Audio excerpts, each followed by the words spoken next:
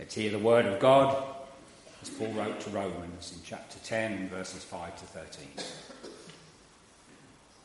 Moses described in this way the righteousness that is by the law. The man who does these things will live by them. But the righteousness that is by faith says, do not say in your heart, who will ascend into heaven, that is, to bring Christ down, or who will descend into the deep, that is, to bring Christ up from the dead. But what does it say? The word is near you. It is in your mouth and in your heart. That is the word of faith we are proclaiming. That if you confess with your mouth Jesus is Lord, and believe in your heart that God raised him from the dead, you will be saved. For it is with your heart that you believe and are justified, and it is with your mouth that you confess and are saved. As Scripture says, anyone who trusts in him will never be put to shame. For there is no difference between Jew and Gentile. The same Lord is Lord of all and richly blesses all who call on him. For everyone who calls on the name of the Lord will be saved.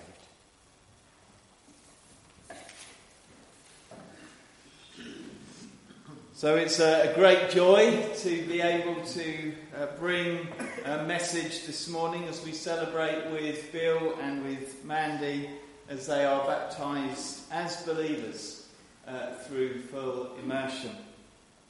They are responding in faith to God's love for them, shown through the Lord Jesus Christ. They have encountered Jesus for themselves, and they are responding to his command to be baptised. And we as church are responding to God's command to baptise those who come to that saving knowledge of Jesus Christ. See, our desire as church is to introduce people to Jesus. This is because he is God's ultimate expression of love to a needy and broken world. See, Jesus is the solution to our greatest problem, that of alienation from our Father God. We want people to encounter him for themselves and to welcome him as Saviour and allow him to be Lord in their lives. And so we take Jesus' commands seriously. His commands to believe and to be baptised.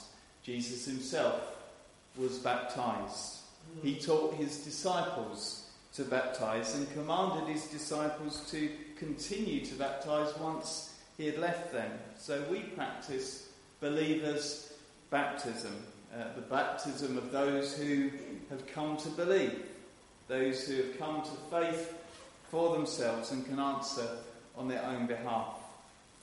Allow me to share with you something of the richness of the picture of baptism in Scripture.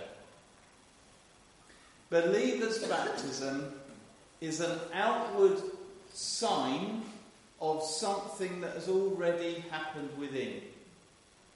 I'll say that again. Believers' baptism is an outward sign of something that has already happened within.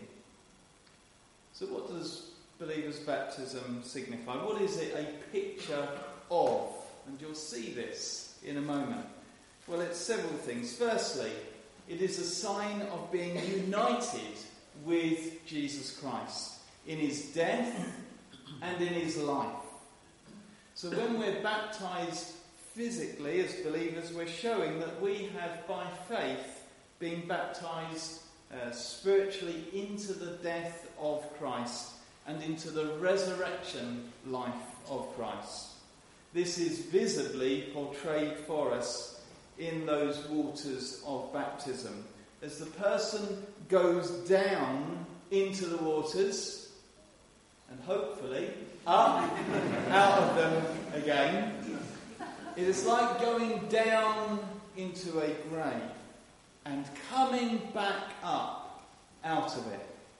Here is a picture of dying and raising to life. A reminder that we are to count ourselves dead to sin and alive to God in Christ Jesus. You see, God raised his Son, Jesus, from the dead, so we too can live a new life in him. The old life has gone, and the new life it has come and is beginning. Those who are in Christ are new creations, a bit like caterpillars turning into butterflies. We are metamorphosed, we are changed beyond recognition in that way. So believers' baptism, we could say, is a bit like having a funeral. If we are tempted by the devil to go back to our old way of life, we can tell him that our old self is in the grave. It is dead and it is buried, because we are now living a new life by faith in the Son of God, the Lord Jesus Christ. So we can now make those good new choices with the empowering of God. We can come out from under that temptation because we have a way out through obedience to Christ by his Spirit. Secondly, believers' baptism is like a picture of having a big bath. You brought your towel. Have you brought your soap?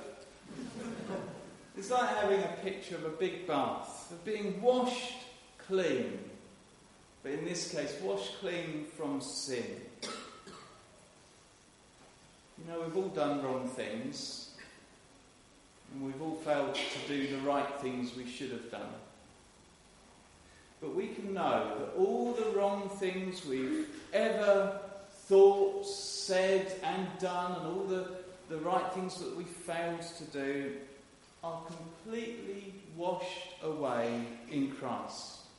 We could say they've gone down the plug hole. You know, I remember making the mistake once in my old church of removing the plug after I'd baptised the people, but the trouble was it made a very loud noise as it emptied out, and so as I began to preach, no one was listening. So they could all hear this gurgling as the water disappeared, so I stopped and waited for it. But a great reminder for those who have come to Christ, whenever you have a wash or a bath or a shower and the water is going down the drain, remember that God has removed all the dirt and dregs of sin in Christ.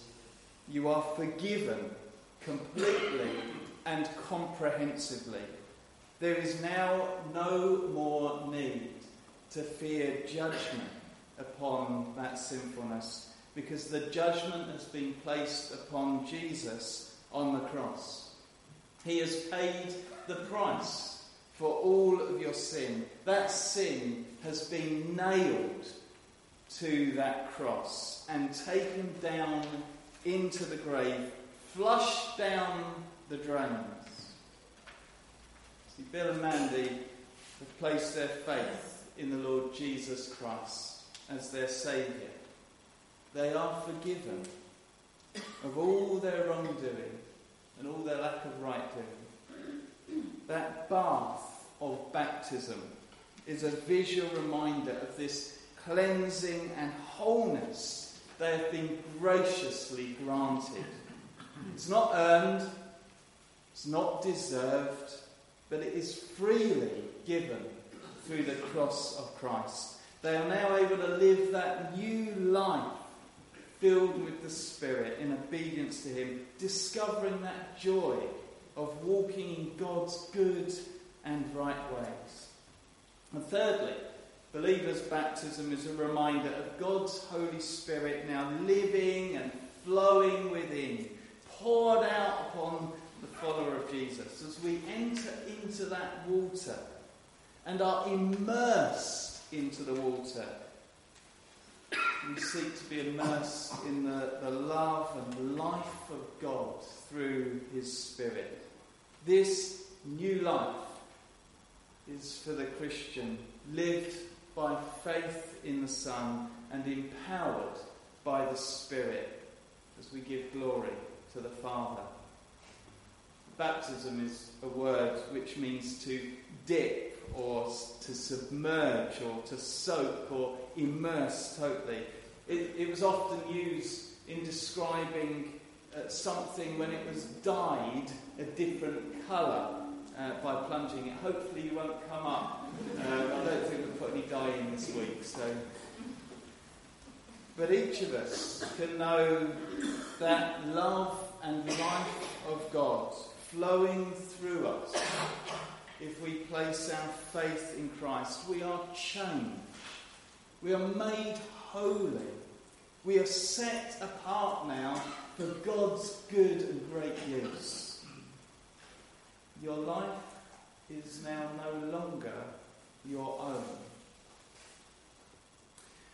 So today, those who are being baptised are outwardly showing what has already happened inwardly. They've trusted in the Scriptures, which make clear that if you declare with your mouth Jesus is Lord and believe in your heart that God raised him from the dead, you will be saved.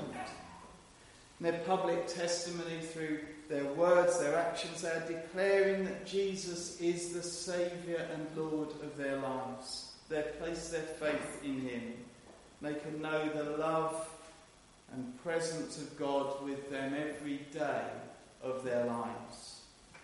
Through their ups and their downs, through the easy times and the rough times. Anyone who believes in him will never be put to shame. So today I want to also take the opportunity to challenge all who are here to consider carefully where you are with God. Have you welcomed Jesus Christ as your Saviour? There is no other Saviour offered to us. Are you living the life with Jesus as Lord? Is he the one who calls the shots? Or are we still living as though we are in charge? Let's be those who let go of our own self-rule, as though we are king or queen over our own lives. Allow him to take up his rightful rule and reign in our lives. If we welcome Jesus as Saviour and allow him to be Lord, we will be blessed. The Bible promises that Jesus is the Lord of all and richly blesses all who call on him, and that everyone who calls on the name of the Lord will be saved. So if you've not yet given your life to Jesus, and yet you hear his voice today, then don't delay. Respond to him. Ask him to take away all your sin and come and enter into your life, into your heart. Be born again by God's Spirit to live a new life with joy and peace and love, centred upon pleasing and following God. See, this Jesus is not just for some, he's for everyone. He's for you. He's for all those who are near and those who feel far away. In fact, he's not far from you at all. He loves you and he wants you to be with him for all eternity. So return to him. Turn around to him. Stop trying to run away from the God who loves you. Respond to him. Don't refuse that free offer of life through Jesus. Live by faith, not by sight. Believe and be baptised. If you want to respond in that way or some way today to Jesus, then please, after this time, talk to myself or Tim member of the prayer team or to a deacon, and we'll be able to kind of hear something of your story, something of what you sense God saying to you, and be able to share again that good news with you.